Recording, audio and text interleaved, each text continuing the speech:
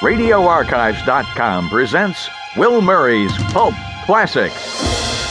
The Spider Magazine from January 1934. City of Flaming Shadows, the fourth adventure of the Spider by Norval W. Page, read by Nick Santamaria. Plus the thrilling short story, The Devil's Belfry.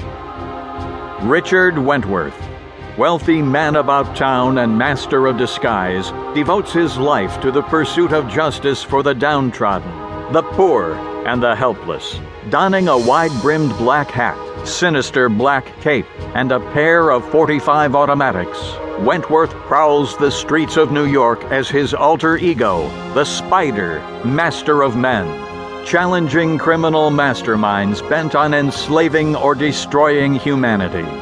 Wentworth's loyal fiancée, Nita Van Sloan, and Sikh manservant and warrior companion Ram Singh accompany the Spider on his quests to root out evil. The only clue to his deeds of justice, the dreaded red spider seal, left on the foreheads of those he has killed for the good of mankind.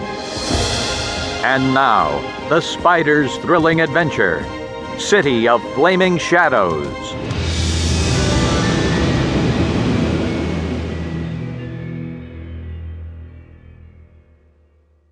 Chapter 1.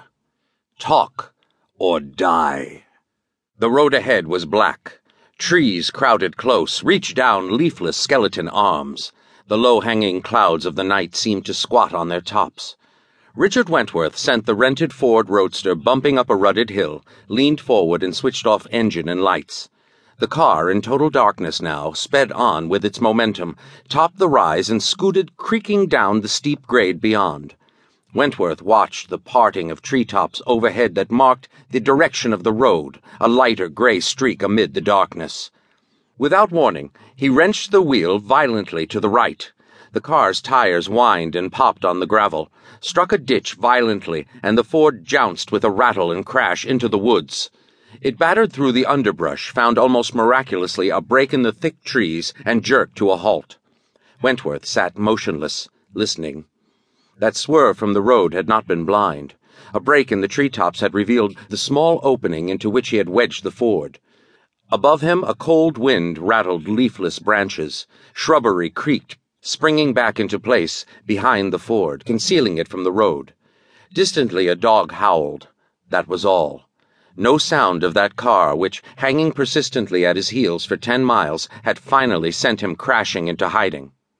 No sound? That was the answer for which Wentworth had hoped. He was pursued. Detecting that trailing car, he had spurted on past his goal, doubled back, but the car had persisted and there was work to do. He had no more time for dodging through country roads. If they found him now, they would find the Spider. The crooks who overtook the Spider often lived, briefly, to regret it. Wentworth's lips were smiling thinly as he slipped from the car, a hand brushing the twin guns that nestled in the pocket of his black leather jacket. The shadows reached out and absorbed him. A half-mile away, a cottage gleamed white in a small clearing. A single yellow light peeped through the denuded shrubbery that clattered hard switches against its side. The gleam of the house was not paint. Once it had been bravely white. Now it was lopsided and loose shingles slapped in the wind. Its sides were polished by wind and rain. A shadow detached itself from the encircling woods, drafted to a shrub where the darkness was thickest. The man's hand went to his face, and a black silk mask slipped into place.